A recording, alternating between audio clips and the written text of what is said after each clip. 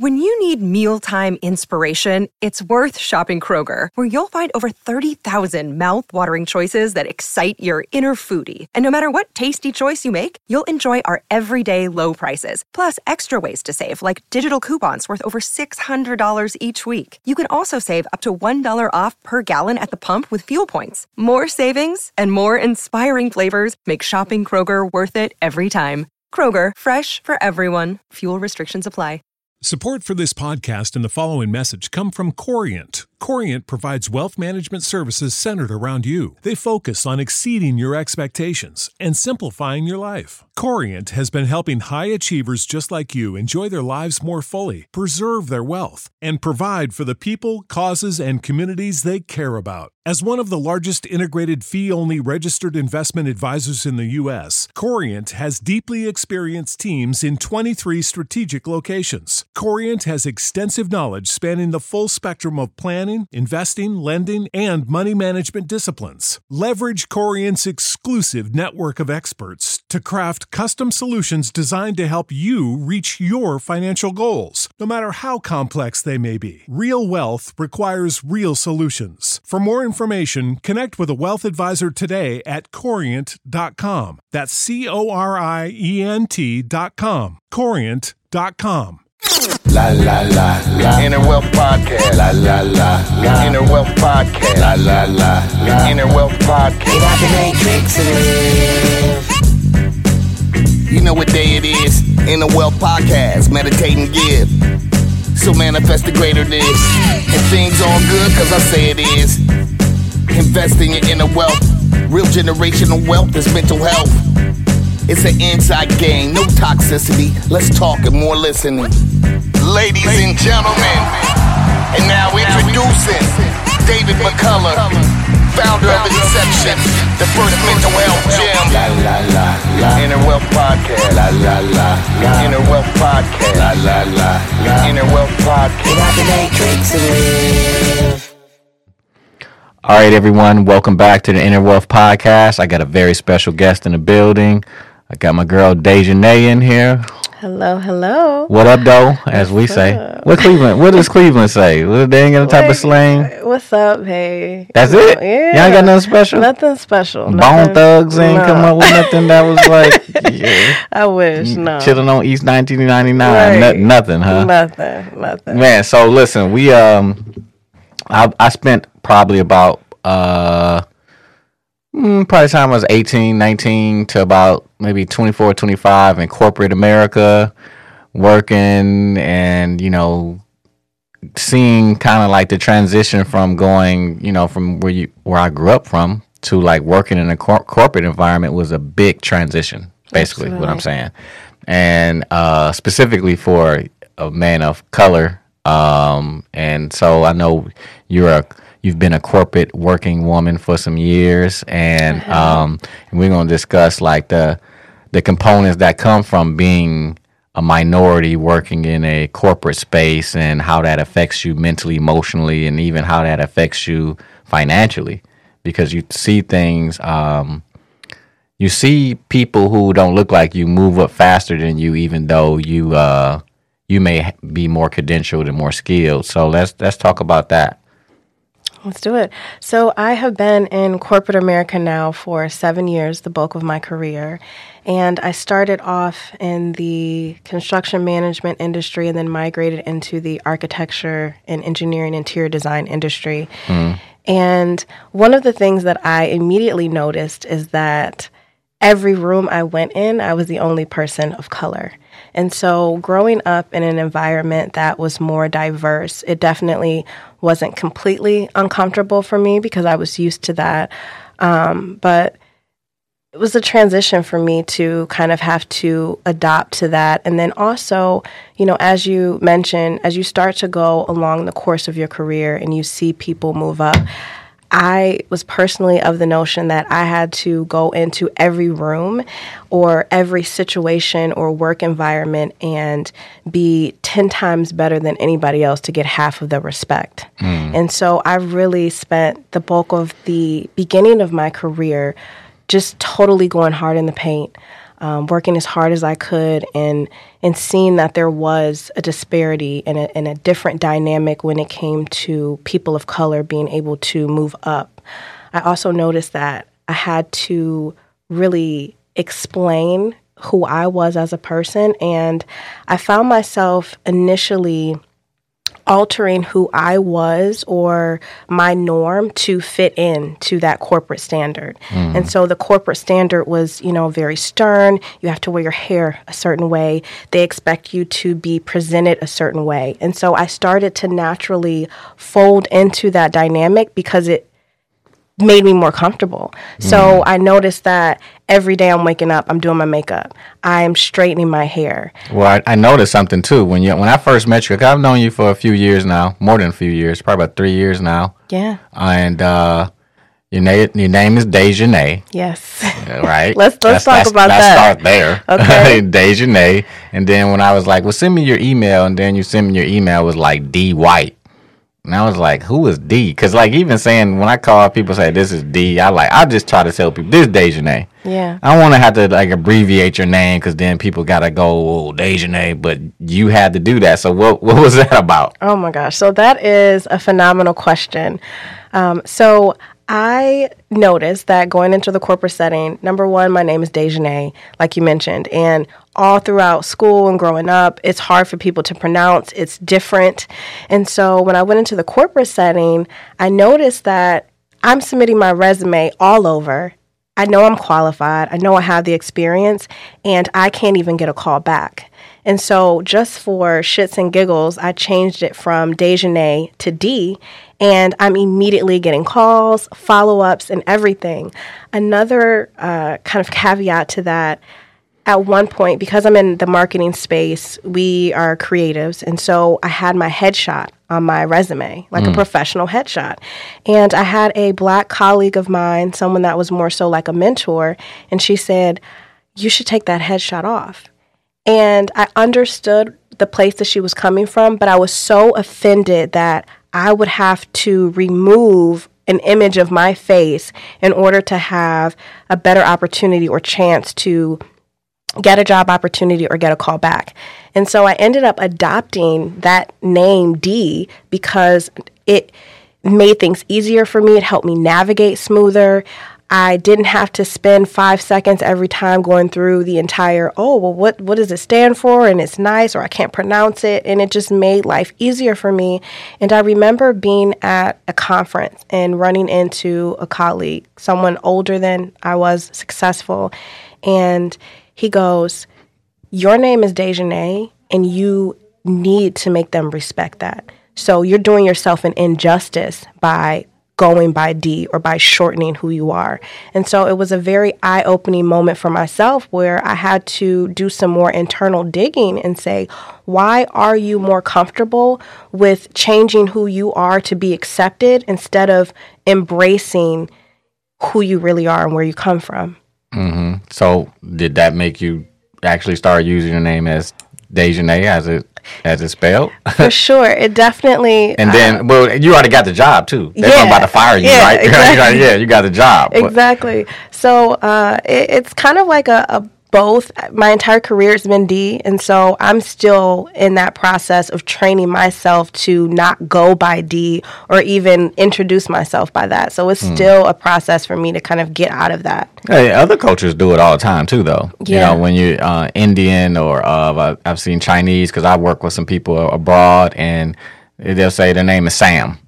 Right, and you're like, come on now. Their name is Sam. Or Amy Wan. Right. I used to buy my shoes from Amy Wan. I used to buy all my Jordans. I was doing drop ship. Well, I wasn't doing drop ship. I was buying bulk orders of Jordans. Yeah. Amy Wan was the person I talked to. And I'm like, Amy, what's your real name? Right. She put it what it was. I was like, Amy. It's Amy. So, but, the thing is, do we even know how that really affects us mentally? That we have to make these micro adjustments to kind of fit in, right? Because really, what you're saying is that who I am is not fully accepted. But here's the other flip side to it too. See, if you work in Black America, then it wouldn't be an issue, right? But you don't work in Black America. You work in corporate America, and corporate America is mainly white. Absolutely. Now, can I be mad about how the rules and regulations that they want to press upon us to be able to work in their situation? Right. Should I be mad? Right. Like, when I think about it, like as I was younger, yeah, I got frustrated with certain things that I saw. Like, and let's be honest too. I think one job that I first got when I came out of this technical school was at Link Networks. Okay. And so they hired me, and I don't know. I started thinking about years later they probably hired me because I was lighter skinned guy. Yeah. Because you know they're gonna hire you based on, are you gonna cause issues? Right. Are you gonna be a problem? Not just about your skill set, about everything else. Absolutely. You know, so when you lighter, you get a little bit more of a pass. It's just the reality and nature of the game, and I've never been afraid to kind of admit to that. Mm-hmm. And you brought up a really great point. So when I first started out in my career, the gentleman that I worked for was in corporate America and did business in corporate America, but he was a African-American man. Mm-hmm. And I came into the office really showing my personality. And not in a way that was inappropriate. Mm. So I would maybe wear a blouse that was a bright color or had a floral pattern. Or there would be times where I would wear a red lip. And he literally pulled me to the side one day and said, "You are bringing too much attention to yourself because of the color. You need to wear black. You need to water this down." And so I started coming into the office looking like a grandma. Now, and my thing is, it's one thing if it's inappropriate for corporate, but I am wearing professional clothes. You see women wear a red lip all the time. And so even as a black man, he was changing how he felt I needed to represent myself. And then two, throughout the years, I have so many very interesting examples of situations that I've encountered where you really have a rift when it comes to your identity and who you are. Mm. And so I will never forget, there was a time where I was in a diversity training. And as a part of that training, the gentleman was very clear in saying, this is an open and safe space for you to ask whatever you want to ask and communicate it in an environment that is open. Mm. And during that entire training, no one asked any questions. Everybody was like uptight and nervous and scared to say how they really felt. The week after, I personally faced so many microaggressions. It was ridiculous. So I had a lady who came up to me and she goes, "I know in that training they said, don't ask or try to touch a person of color's hair, but I really want to feel your hair. Can I touch your hair?" And before I could even respond, she was like petting my curls. Mm. I had another situation where Save big money when you start your next project today at Menards. Check out our great selection of garage and utility lighting options in stock, ready to take home today. We carry everything to help you illuminate whatever project you're working on. Shop garage and utility lighting products in store at your nearest Menards. You can also view all of our entire selection of lighting options today on Menards.com. Save big money at Menards. Gentleman goes, "Yeah, I just don't understand what you guys would like to be called. Back in the day it was Negro and colored and my granddaughter is black and I just don't know." And in my mind, number one, we're in a meeting. So we're not in that diversity space anymore. So the comment is completely out of line and inappropriate. But I'm thinking to myself, how about a human being for starters? Let's start there, because I don't think anybody, no matter what race or color, wants to be identified as anything other first, primarily as a human being. Right. And I had so many situations that were like that, and I found myself so frustrated. I remember we were working on a project one time that was in a diverse community, and I put together a proposal. And some of my colleagues, they go, this is great, but there's too many white people on this proposal, and this is going to an urban community, so let's change that. And somebody just blurted out, "Oh, well, we could just take a selfie of you and slap that on there." And I'm like, are you kidding me right now? So it's like, but it was coming from a place, somewhat of a place of understanding, because they knew, how can we go into a diverse community or an urban community and not let our work look diverse to make them feel comfortable? So they definitely were maybe in the right mindset initially of how they wanted to communicate that, but it was the way in which they went about it that caused the microaggression. And that's happened to me time and time again. What's a microaggression? What does that mean? So, because I've heard it before. Yeah. Well, microaggression. Like, what is a microaggression? Yeah, so, I mean, by definition, it is, when you are inflicting a certain emotion or thought in a way that is not open or welcoming. So instead of that's called passive aggressive. Okay. Now they again, like we're talking about, they'll we'll keep making more. We talked about this, right? You got entrepreneurial fatigue, you got compassion fatigue, you got burnout, you got all these different words and different ways to try to just say I'm stressed out or I got trauma. Right. Like, no, it's the same thing. So when you say microaggression, I was like, no, you're dealing something with offensive. You're dealing with a threat. Because that passive aggressiveness is really like, that person is really aggressive. It's not even passive aggressive. It's aggression. Right. Right. It's aggression, and you can feel that. And you can feel when you're walking into a business. I remember this one guy that was at the company that I work with, and it was two black guys that worked there with me, and they were more like in sales roles. I was in more of a technological role. But it's funny how, like, when you saw them, where I saw them, I immediately kind of gravitated to them. I gravitated to them, and I remember one of them saying a remark about, being black or something. I'm just like, damn, he get it. Like, it's like we feel like we're on an island unto ourselves within this thing. We really we're here, but if they didn't have certain rules in place, would we be here? Right. And sometimes we put ourselves in those boxes too. So I remember being in middle school and high school where it was most prevalent. And I went to a suburban school. There was a big Indian population, a big Asian population. And so it was definitely more diverse than most schools. And I had a variety of different friends. I had all types of different friends. And so once we would go to lunch, all the black kids sat at the same table. And I sat with my group of friends, and my group of friends were diverse. They were from all different races, backgrounds, everything. And I remember I would walk past that table where all the black kids sat. Nobody told them they had to sit there.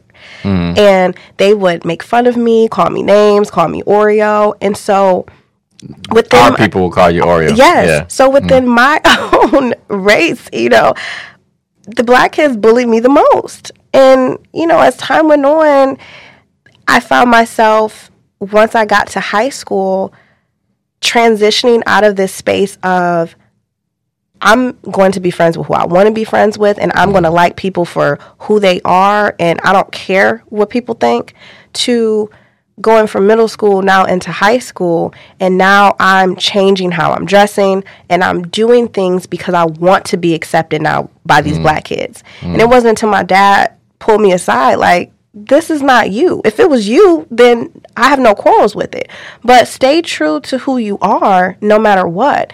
And so you find these types of disparities amongst people that are different from you, and also with people who are, of the same background as you as well. Have you thought about, as being older and looking back on those experiences in childhood and in corporate America, have you looked and saw how that affected you, like to this day? Yeah. Because some of those could be, I don't want to call it traumas because everybody's overblowing the word trauma. Trauma is anything that happens too soon, too fast, too sudden. I mean, that's when you're spiked. You're really going into protection. But at the same time, there's a such thing as called soft traumas. And soft traumas when there's regular demeaning remarks and things like that. Just something that you're going to school and you're not in a safe place. Right. So if I go into the school and I know I'm not in a safe place, consciously my body is going to start to respond to that lack of safety that I feel. So have you?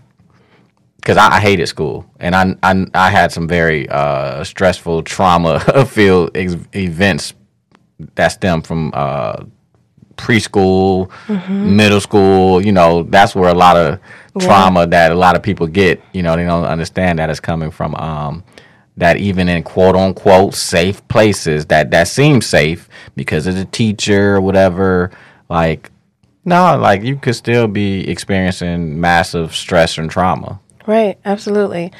And I think even to this day, I am in the constant cycle of, number one, being conscious of how I am reacting or behaving in certain situations. And it's kind of like a self-check. So, for example, I will talk to you, and this is my normal talking voice, but then I may get on the phone with my girlfriend and it's a totally different type of dialect. And then I may go around a different group of people and now I'm talking like super proper like this. And like, so we find ourselves constantly changing. Tom. Exactly. So it's like, you know, it's kind of like this toss up. Like, are you just not being true to who you are and really trying to make yourself more approachable in that space, or do we naturally try to kind of alter things based on the situation? You know, I mean, everything is not like oh, you're trying to fit in. It's something is rapport. Absolutely, building rapport. But in building rapport, it's like those movies back in the day when a black guy meets a white guy and the white guy comes, yo, what up? Exactly. Like that. That's like, why are you talking like that? Right. So, you know, that's one of them things. But I'm in the Spanish community with salsa and everything, and ya tu sabes, like I speak, but I know. I'm not trying to be offensive. I'm not just trying to fit in. That is Spanish dialect. Right. With us, it's not like, you know what I'm saying? It's a little different. Yeah. It's a little different with us. But I think we try to build rapport, and some of it is trying to fit in. Yeah, for sure. And I think it's a fine line, I think, to it though. Absolutely. And I really commend the companies, especially in corporate America, that are taking a different approach because they realize the status quo is not working. So Name one. So I worked for a company, and it was within the same industry I've always been in, which has been a very corporate, predominantly white industry. And the company, I come in, you know, I'm got my business Barbie mode on, and I get inside, and there's a gentleman walking by. He has a huge mohawk. I see other people, they have piercings, crazy colored hair, tattoos, and it gave me like a breath of fresh air where I realized, like, okay, these people are able to express themselves and also still be taken seriously. But were they white? They were. So then it's like, well, you've been always able to do what you want to do, though. Right. You've always been able to do what you want to do. Now, if you told me there's some sisters in there with afros and wearing their hair however they wanted to, but two, I do think, I don't know, like as a corporation, like there has to be like a standard, you know. Yeah. Like, you know, obviously, you know, I have a company and tattoos, whatever, that's fine. Your piercings, but just look clean. Still professional. And but what is professional? Let's even go there because what is that? Right. So and where does that even come from? That comes from like did you see a chart that said this is professional? So that chart looks like, for me as a man going in, as a shirt and tie, you know, khakis, pants, or whatever, or nice dress slacks, nice shoes. It's fitting that model. Right. But what is that from your standpoint? Yeah, so the same thing, you know, we've been customized, or, you know what I mean, to know or think and feel that you have to dress a certain way or look a certain way. And I think for me personally, professionalism is, you know, dressing or presenting yourself according to what you're doing. So, for example, I may go on vacation and I have a cute little tiny bikini on, but that's not necessarily the time and place for me to wear that same type of attire in a corporate type of environment. So I think for me, having that balance of what is appropriate and not appropriate. And then 2, people will argue I should be able to wear whatever I want, and a person should, still respect me as such. And so, you might have a woman who may come in and they have a blouse and it's low cut and they have cleavage. And so they might say, I should be able to wear that. You can, and I agree with you. However, just know that will still come with stereotypes. And that's not to say that you shouldn't still own it and do as you please, but just know how you present yourself, it will come with the territory, and be willing to acknowledge that, and you can choose to dismiss it or not, Yeah. So it's looking at the data would probably be very important, like in terms of like, again, when you come into a corporation or whatever you're trying to do, what is the outcome, what is the goal, and what is the intention? And if you come into a situation and you're coming into a situation and your intention is to come in and help us get to here, but when you do so, how you're dressed takes the attention off the outcomes that you're looking for, to the point where now everybody you're working with, their vision and thoughts is not on the outcome either. It's just on what you got on, and every day you come in and people can't get their work done because of, it's all little things, that happens like that. But it's kind of like fine line, and I think that we're going to a time period where a lot of these ideals have to be torn down and then reestablished about, well, what is that? Absolutely. And it's happening with relationships too. The whole traditional single man, single woman. Now and it's not like it's new. It's not like poly and all these other things are new. They're not new. They're just now more. People are living their lives how they really want to live now. Right. And 2, with the influencer model or the social media model, where people can kind of, when you make money and you make a lot of it, you really get to be yourself. Right. Let me read this. I saw this too. It made me think about it, but it's a meme I just saw. It said, I need to be successful so I can behave the way I want and be considered eccentric instead of insane. So when you get to a certain place, like Steve Jobs can wear a black turtleneck and jeans every day. Right. But in traditional corporate America, jeans is not even a thing, right? So, but again, it's like we have to get to a place where we understand, we can do what we want, but at the same time, you got to understand how doing what you want, the outcome of doing what you want, what that looks like. Right. I think it's about having just setting up boundaries. And what I mean by that is, this is never going to be a black and white type of thing. There's always going to be a gray area.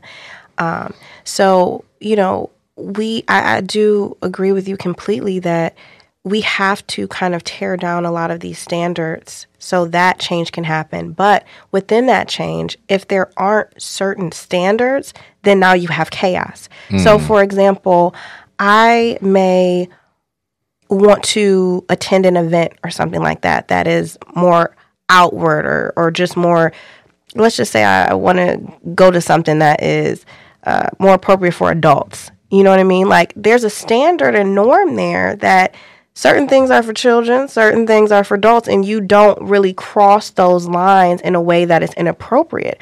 So I think the same applies to kind of the corporate setting and things like that, where self-expression is phenomenal and great, but just have a level of discernment to know the time and place for everything. Right. How is corporate starting to, in your 7 years and being there, and you seeing the mental health starts to rise up in terms of like the conversation? What did you see internally? Like what was their mindset on the new topic of mental health, even though it's not new, but what was that for them? So when I think prior to the pandemic, there was this mentality in the corporate world where you just you're on that hamster wheel where you are showing up, you're leaving, you are constantly in that cycle of do. And I was afforded the opportunity to be at a company in the latter of my career where it was more flexible and open, and it wasn't necessarily like where you feel this pressure to I have to sit in front of this computer and focus and get this done, where you could kind of do things as you please as long as you met deadlines. When the pandemic hit, everything stopped in the corporate setting and no one really knew what to do. So I think there was this period of time where everyone was kind of in limbo and just holding their breath. And then after that initial shock, all of the meetings and Zoom calls that I would be a part of, they were essentially, it wasn't about work anymore. It was, how's everybody coping with this? How are you feeling? And so it completely took out this, career driven, let's focus, let's get work done, we have stuff to do. It was like, what's going on with you internally? And so I started to see an addition of things that weren't ever there before. So we were having Zoom calls to meditate. We were having Zoom calls scheduled for wellness. We were having Zoom calls to like have happy hour and hang out with each other. And so we were finding different ways to kind of cope and deal. And then it really blew the lid off when it came to mental health, because as the pandemic prolonged and people got more comfortable with the flexibility of, wow, I can work from home, have my kids here, and still get paid, and I'm still productive at getting my work done. So when things started to try to go back to normal and we want you to return back to the office, people are like, the hell with that. I don't want to do that. And I've also proven and shown that I can still be effective, if not more effective, without that dynamic. And so there were people who definitely got lazy and were the latter, you know what I mean, where they may need that structure in order to be productive. But a lot of people, it opened up the flexibility. And personally, I speak for myself when I say I was so used to picking up and going and being caught up in that rat race that I didn't even realize how toxic that was on my mental. And then when the pandemic happened and it forced us to finally slow down. Right. We didn't have a choice but to slow down. And it was in that moment where I realized I don't think I want to return back to that toxic environment. And I talking about the office or the job in itself? Just corporate America. Corporate America. Because you're not a part of corporate America, right? Absolutely. Yeah. And it's scary. It's scary because you're so used to that, and it provides you a safety net. You know, if you go to work and show up, you're going to get a paycheck and be able to take care of X, Y, and Z. That's one thing I can say. Working in corporate settings, I was going to get paid every 2 weeks. But that safety net doesn't equate being happily mentally. So I was at a point where I was at the highest I had ever been in my career. I was making the most amount of money I'd ever made in my career. I was in a culture that appeared to be very flexible and open and diverse. And I was in the worst and most miserable mental state I had ever been in my life. So that forced me to break down what I thought would give me happiness and really start to do some digging to figure out what is really going to make you happy, and how do you figure that out? And what came out of that is, it's not about things. It's not about security. It's not about a paycheck or money or being able to financially take care of yourself. The bottom line is you just want to be happy. Well, I think the bottom line is you want to feel better. Now, happy is one of the words that you want to use to describe feeling better, but you want to feel better, you want autonomy, and you want certainty. That's what it is certainty. Sure. That's what we're trying to get at these jobs, is a certain level of certainty. But it comes at a price too, like you said. If you work in one of these type of big corporate, because when these things get so big, it is what it is. Yeah, you're a machine. Right. I mean, I think small businesses working for small businesses have their issues too, mainly financial. Because a lot of, especially black-owned small businesses, because we're severely underfunded. Absolutely. Like I see, and we can go here. Okay. Because I see, I see people in other cultures, mainly white culture, get investments in some garbage. Like what? Yeah. You go on Shark Tank and they gave you an investment for that? Right. Like that's garbage. Right. Like I've been in the world of raising money and the venture capitalists and all that stuff, and they'll invest money and stuff. Let's go there with Elizabeth Holmes, who basically her company Theranos. I can't remember the valuation. I should pull up the valuation on this company. It's ridiculous. So give me some background on the company while you're looking that up. So she basically created this. It was supposed to be a device, right? That was supposed to be able to take your blood, right? And then take your blood and dang, I didn't know this. This messed up. She's an Aquarius. Oh, man, it's February 3rd. Her birthday. No, she's too close to me, man. That's my birthday. That was your birthday. Yes. I'm February 4th. So nah, she's messing up. Not a good look. So anyway, she was convicted. But anyway, so let me pull it up here. This is a really good story, and it just shows you the discrepancy between white and black in terms of raising money and even just corporate America. This woman really thought that Steve Jobs was like a figure she looked up to the point where she changed her voice. Oh wow! She like started talking like this, like she changed her voice up, man, because she thought people would like respect her more. Yeah. But when she stopped talking like, so we had the blood transfusion, and then she slipped up one time. She's like, hey guys, and it was like what? Like what? Right. So her company, let me pull it up fully. She ended up getting found guilty of fraud. Let me see here. Self-made billionaire. Okay, that's what I wanted to look for. Okay. So the valuation that she was estimated $9 billion valuation. How?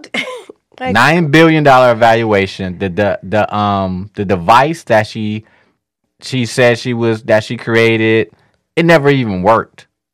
And did anybody even do their due diligence on that end? Listen, do you know she had people like, I think like Steve Wozniak or somebody, from Apple was on her board. Like she had Silicon Valley people in the company. I mean, you talking about evaluation at $9 billion. Valuation, not evaluation. It's called valuation.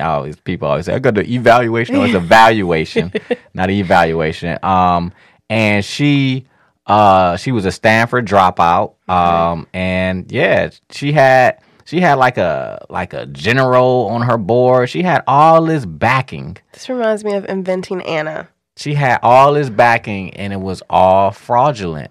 Okay. And she had raised the amount of money she raised. Obviously, when you got a $9 billion valuation, she's raised probably close to $1 billion and money. And at that point, you can. But again, look, you raise all that money, and you don't even have a working model. The amount of money that she raised is probably more money that black people have ever seen in venture capitalists, period.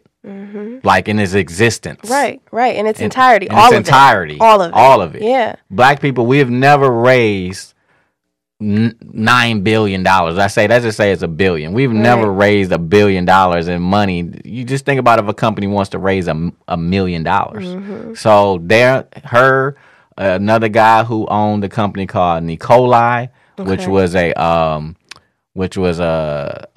fusion. What he was using? He was using like nuclear fusion or some type of fusion, trying to just change how we use trucks. Right. They were using a different type of source to fuel the trucks. Right.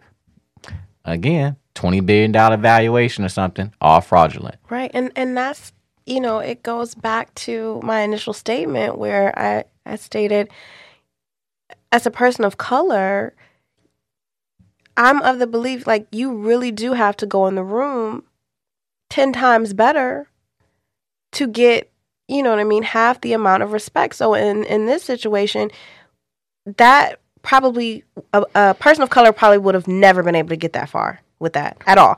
They would have broken it down. Yeah. Somebody at some point would have said, I need proof. I need to see this. Like the data we would have had to come to the table with every T crossed and every I dotted. So, in a situation like that, her T's and I's, they weren't crossed, dotted, anything, and she was still able to take off. So you see those disparities and things like that all the time. Let me show you this. Net income for Nicolai Corporation, negative $397 million. Total assets, $1 billion in assets, supposedly, right? Revenue for December 2020, whole year, $95,000. Like, you look at those numbers on paper, and you can call the bluff immediately. You see that on paper, so it's like, who was approving that or allowing it to get that much traction? How to lie your way to $34 billion? So it's like, I think that affects us when we see that. Like all that money that's being given to it's like a slap in the face to things. But I always come back to this. That's why we need our own stuff. I was just going to say that. And when you first started to, get into the story, in the back of my head, I'm thinking, of course, we can go down the rabbit hole and talk about, from the beginning of time and how we came into this world, having those different systems and structures in place that were meant to diminish our ability to succeed. So we can talk about that all day long.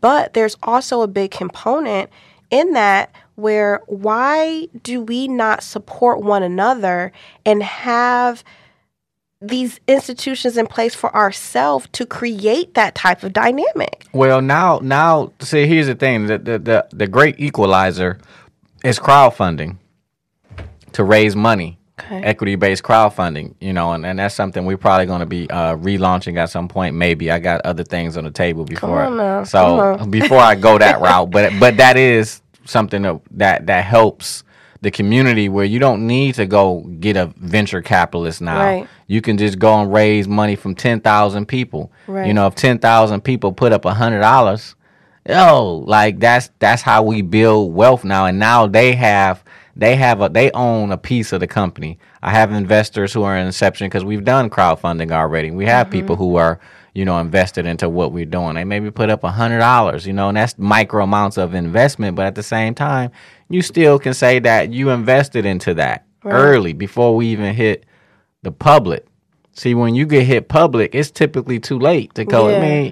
Typically when you hit something at public, you can put your money into it and definitely make more money. But when you got into it before it even hit public, that's really when you made the money. Right. If Uber came to you just like they went to Beyonce, like, hey, we want you to perform at Coachella, and we're going to give you this amount of money in shares, like $6 million in shares. Well, by the time Uber goes public, those $6 million in shares is probably worth $60 million. Right. So thinking about it like that and working with each other like that. But another problem for us is that we don't have the mental capacity to even get to that point. To even, and I talked to multiple people, Black-owned crowdfunding sites where, we're still like, we hyped up and excited. I'm a CEO of my LLC. And it's like, yo, but that's a shell. Yeah. It is nothing yet.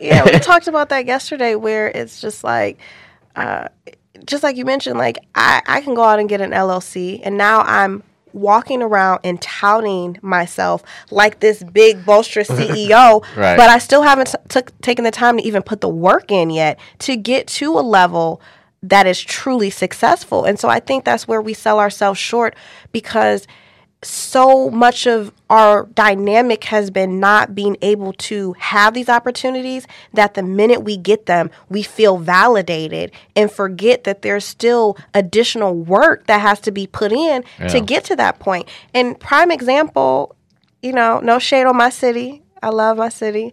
But what I've seen a lot in my city recently is people have started businesses, and the concepts and ideas are phenomenal.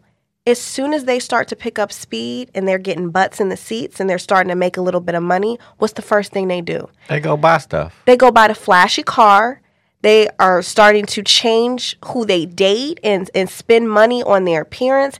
And it's like, your business is only a year or a couple years in. You're not at that point where it makes sense to start splurging.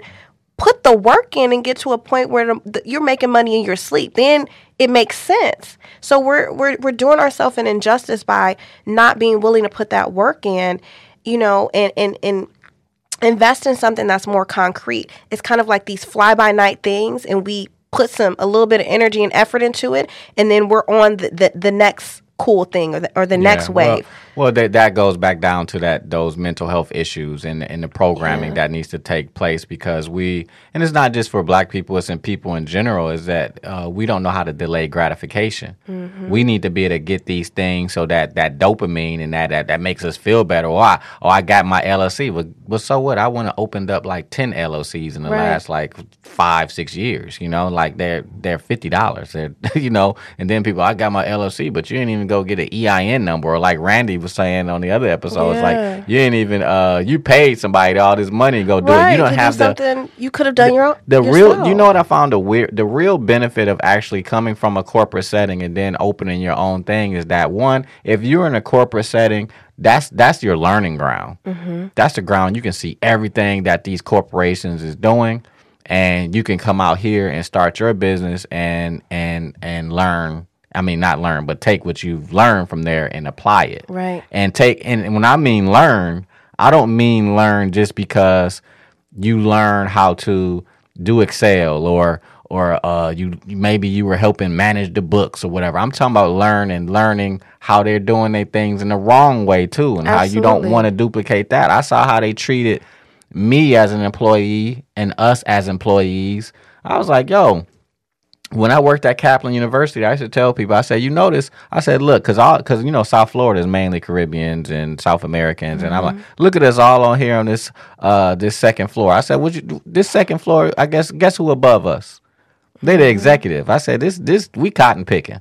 Right. This new age cotton picking right here. I look all around on the second floor. It's all these Black faces. You go to the third or fourth floors upward, mm-hmm. executives. Totally different, right? C-suite is a totally different dynamic. And that's one of the things that I used to have to address when I was running a diversity program for one of the companies that I work for, is how can we tout ourselves on being diverse or having diversity when you look at our executive team and there's no diversity. And then we also have to take ourselves out of the mindset of, let's just do things to get to a certain number so we can say, oh, we have X amount of minorities or X amount of women. No, it's not about the numbers looking good on paper. It's about having an open environment so that there's diversity of thought. And it's about, are you advertising in a way that is reaching a broader audience than what you're used to? No, they aren't. And why would they? Yeah, I mean, I'm just playing devil's advocate. If I'm in a position, why would I go through all that? Right. I own a company. I'm not going to do nothing unless you try to make me do it. Mm-hmm. Like, this is how I want to run my company. Unless the government say I got to come in and do it differently, this is how I'm going to run my company. And that's everybody who has companies. Yeah, and you see that, time and time again where companies, where they're like, if it's not broke, I'm not going to fix it. Yeah. So they're like, I will continue to operate in this way.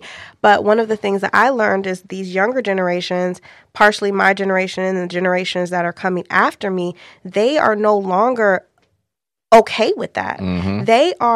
There's no like, oh, this is working, or I'm loyal to this company because I like them, or I like the shoe. They're going with what they feel and what they feel is right. And so we are kind of seeing a dynamic and a change where people are starting to question and then also, form alliances with places that are more open and embracing that. I think it's important now to really, get upward and mobile in terms of, you're from Cleveland, I'm in Detroit, mm-hmm. Michigan, but you're going to do stuff with Inception, and it crosses borders. Yeah. You know, like you now can work with people all around the world.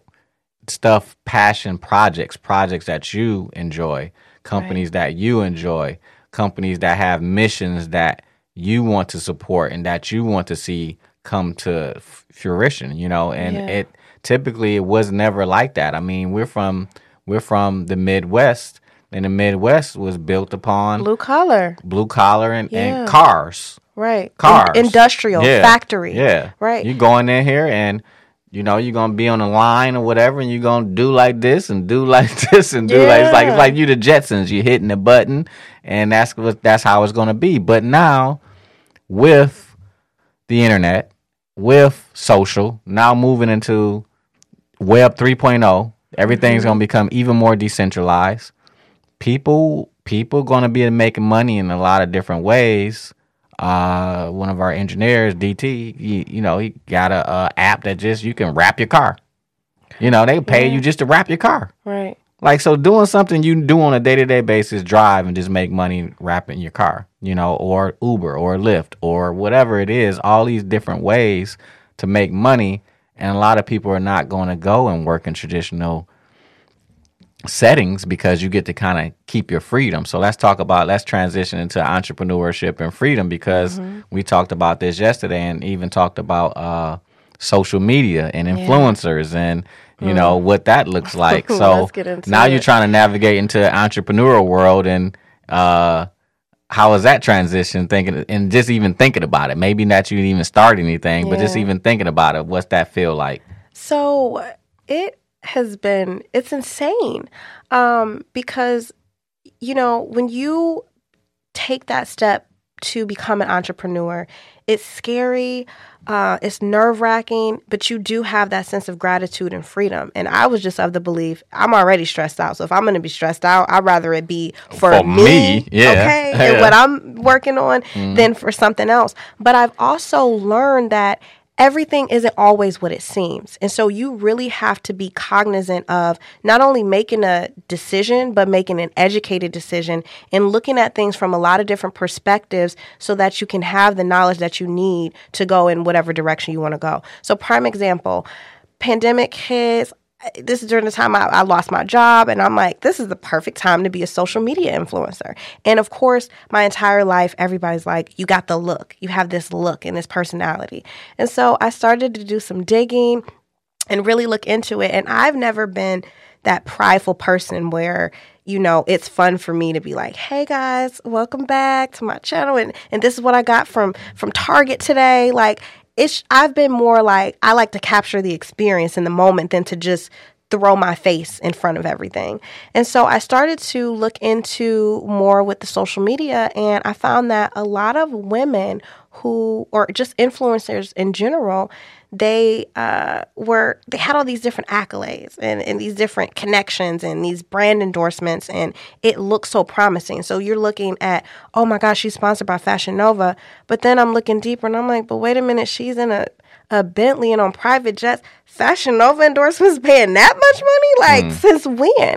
And then I uncovered a veil. One of my friends came to me and was like, yo, you know, a lot, not all, of course. So let me, you know, just have a caveat. There's definitely people who are doing it the right way and they put the work in, or they just stumbled upon a situation where they could collaborate and it really took them to the next level. So this is not to discredit any of the people who have really put the work in, because they do. But there was this veil that was uncovered of, you know, women were going overseas and, you know, making their money that way. Making the money that way, was it? And then coming back into the States. Oh yeah, they were going. They're like prostitutes. They're prostituting, and they going over to like Dubai. I heard the stories like that. I've heard stories, and they should know, having sex with animals and all types of crazy stuff. Yeah. So, but of course, you know, now first things first, that's their business. But as somebody on the outside looking in, you see this lifestyle that they have, and they're portraying themselves as an influencer. And so you're equating them being an influencer and them having these different endorsements to that could equate to this lifestyle and this money, not having all the pieces. And so once I realized that, it really just showed me we spend a lot of time showing the very best version of ourselves to the public. We do it every day when we get dressed and leave outside. That's what we've been conditioned to do. And there's nothing wrong with that, but you can't take that as just face value, because behind the scenes, you have no idea what other factors went into them being successful, and you don't see the downfalls. You know, you see me on social media when I'm happy and I'm smiling and I'm feeling myself and I'm cute. You're not seeing me when I was depressed and in my closet crying and going through trauma because I didn't feel comfortable putting that out there. I will say this, that, and Gary Vee talks a lot about this too. Like what social did was it turned entrepreneurship as some type of glamour fantasy. Yeah, and it's this glamorous thing. It is not glamorous. It is not At fantasy. all. And it's a lot of, and what you find in that world, there's bad actors in all sectors, from politics to spiritual organizations to you know, all of them. Wellness, it's bad actors in all of them. So there's always smoke and mirrors that take place, and you have to be able to, and that's why I always talk about being able to do that mental emotional work and filling yourself up with things that just be full of spirit, so that one, when you out here working these jobs or working in these corporations, like, that's not who you are. Right. That's just a job. Right. That's just a thing. It's a means to an end, right? You know, so but and two, so the reason why I say that too is so then you won't get head knocked with the facades of what you think is. It's the Wizard of Oz, it's the man behind the curtain. For instance, there's always been people who sell marketing programs or how to make money. See, how to make money is always been, to me, it's always been the slimiest thing ever. It's because BS. Guess what? Everybody wants to know how to make money, because everybody believes that if I just made more money, then my life is going to be better. Right? So then listen, if I made a lot of money and I make a course onto how to make money, first of all, if I've made a lot of money, I am not making a course on how to make a lot of money. You on the island, which is I'm not making a course on how to make money. Yeah. Then you go find out that they made all of their money teaching you how to make money, but they never made the money outside of teaching you how to make money. Best example ever. You know? Oh, and I get frustrated. This happened to me years ago, but I'm like frustrated right now thinking about it. I read that Rich Dad Poor Dad book, which was a phenomenal book. And it's not to discredit the book, anything like that. And they had a seminar. And the seminar was being promoted, Rich Dad Poor Dad. So I thought... You thought Robert Kiyosaki was going to show up? Look, okay? So look, I'm excited. I've read the book. I go to the event. It's at a hotel.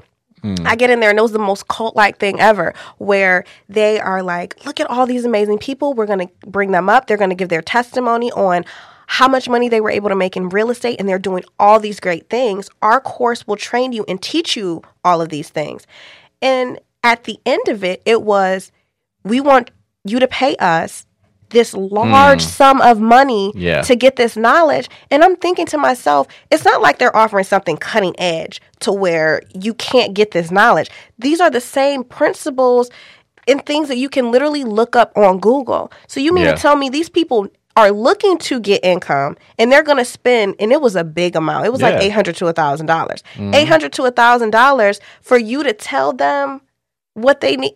It was just complete and utter bullshit. Yeah, and there's a lot of that out there. I will say that obviously we're on Earn Your Leisure's network, and I would say Troy and Rashad and Ian, like, they put out a lot of sensical information every week, and it's free. Right.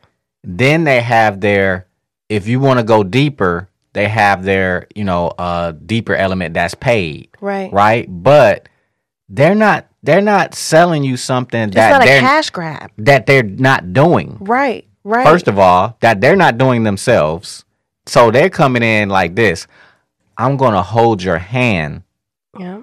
and help you to do this. Process. And you're gonna, with this group, we're all gonna do it. Even my guy Julian Gordon, who has the multifamily, where he teaches you how to buy multifamily homes. He don't just teach; he teaching you step by step to the point where the people who come in who follow those steps, then they show, I got my house. Right. Like they showing you, right?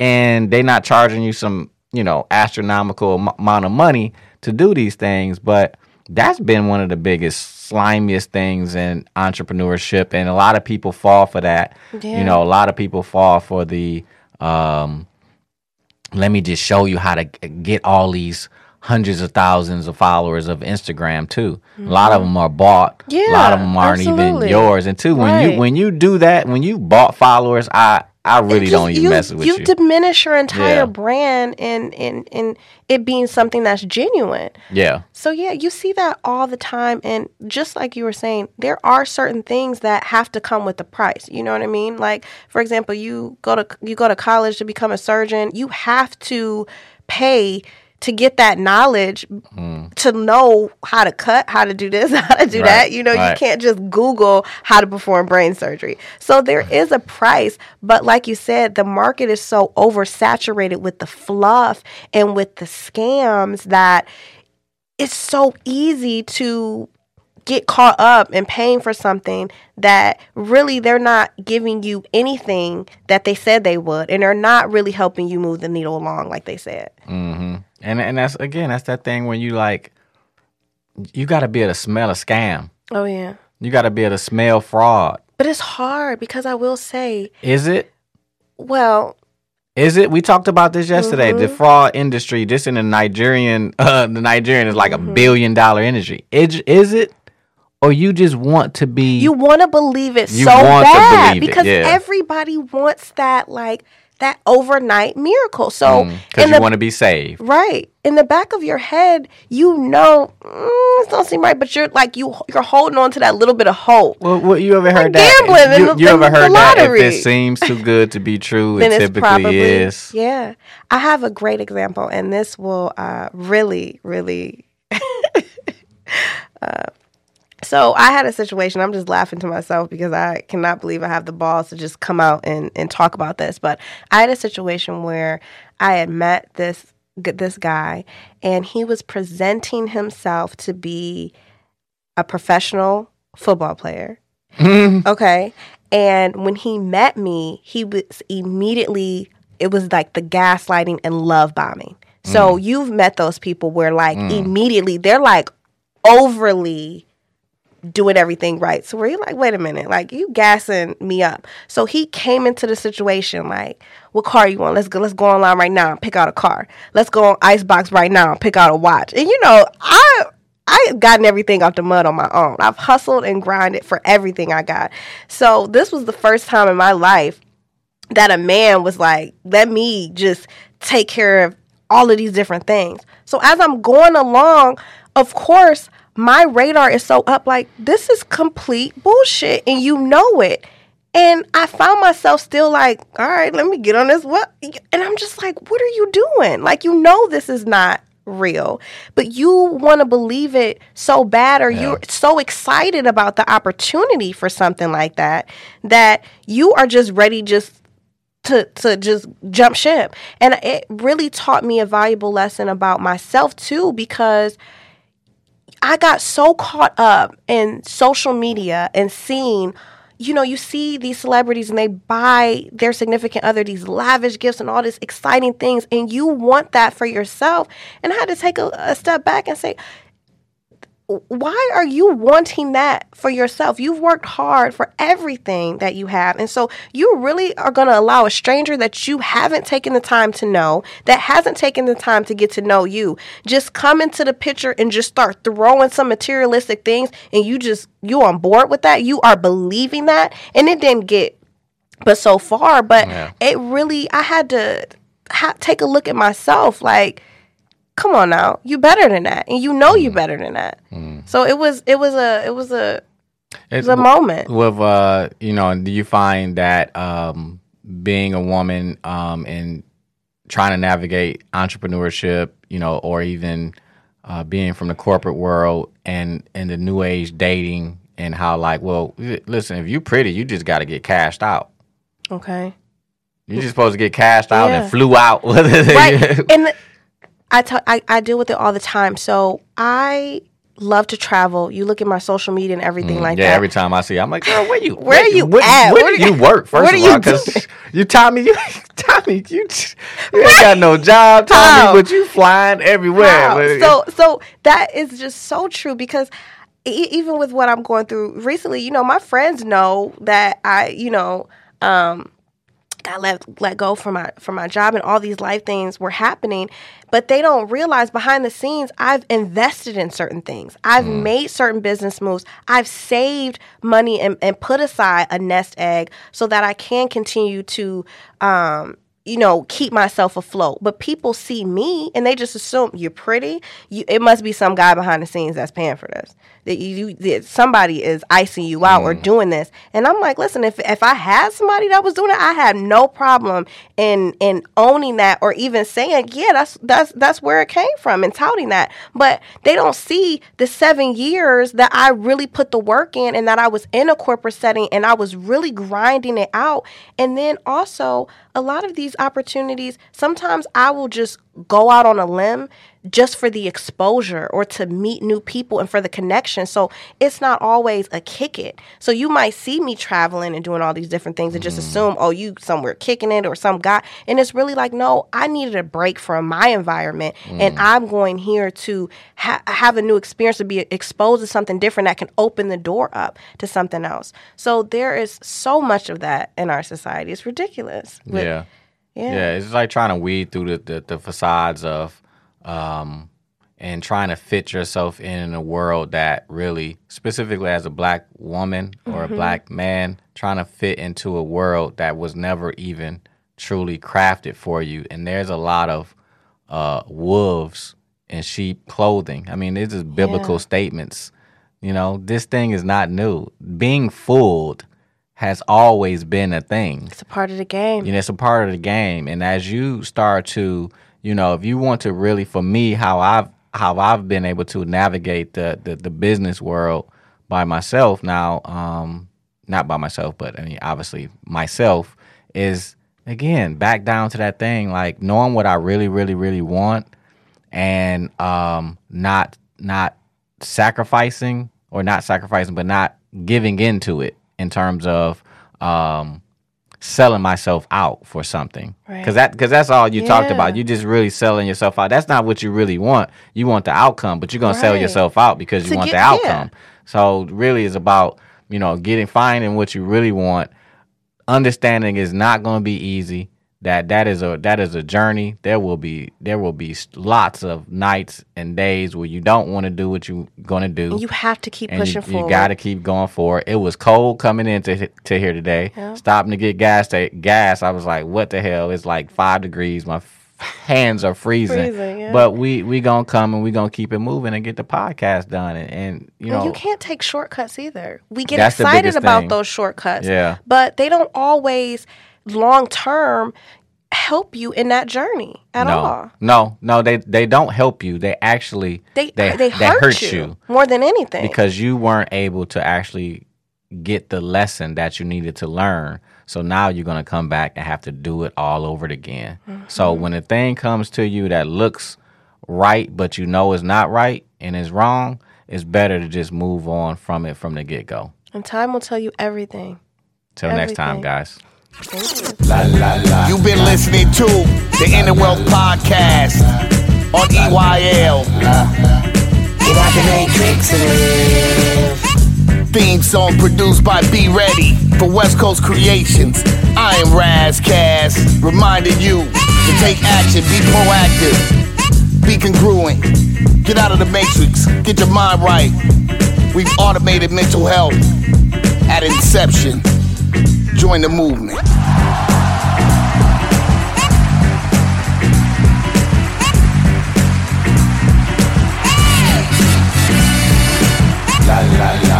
Inner Wealth Podcast. Inner Wealth Podcast. Inner Wealth Podcast. Get out the Matrix and live. When you need mealtime inspiration, it's worth shopping Kroger, where you'll find over 30,000 mouth-watering choices that excite your inner foodie. And no matter what tasty choice you make, you'll enjoy our everyday low prices, plus extra ways to save, like digital coupons worth over $600 each week. You can also save up to $1 off per gallon at the pump with fuel points. More savings and more inspiring flavors make shopping Kroger worth it every time. Kroger, fresh for everyone. Fuel restrictions apply. Ohio, ready for some quick mental health facts? Let's go. Nearly 2 million Ohioans live with a mental health condition. In the U.S., more than 50% of people will be diagnosed with a mental illness in their lifetime. Depression is a leading cause of disability worldwide. So why are some of us still stigmatizing people living with a mental health condition when we know all of this? Let's listen to the facts and beat the stigma. Ohio, challenge what you know about mental health at beatthestigma.org.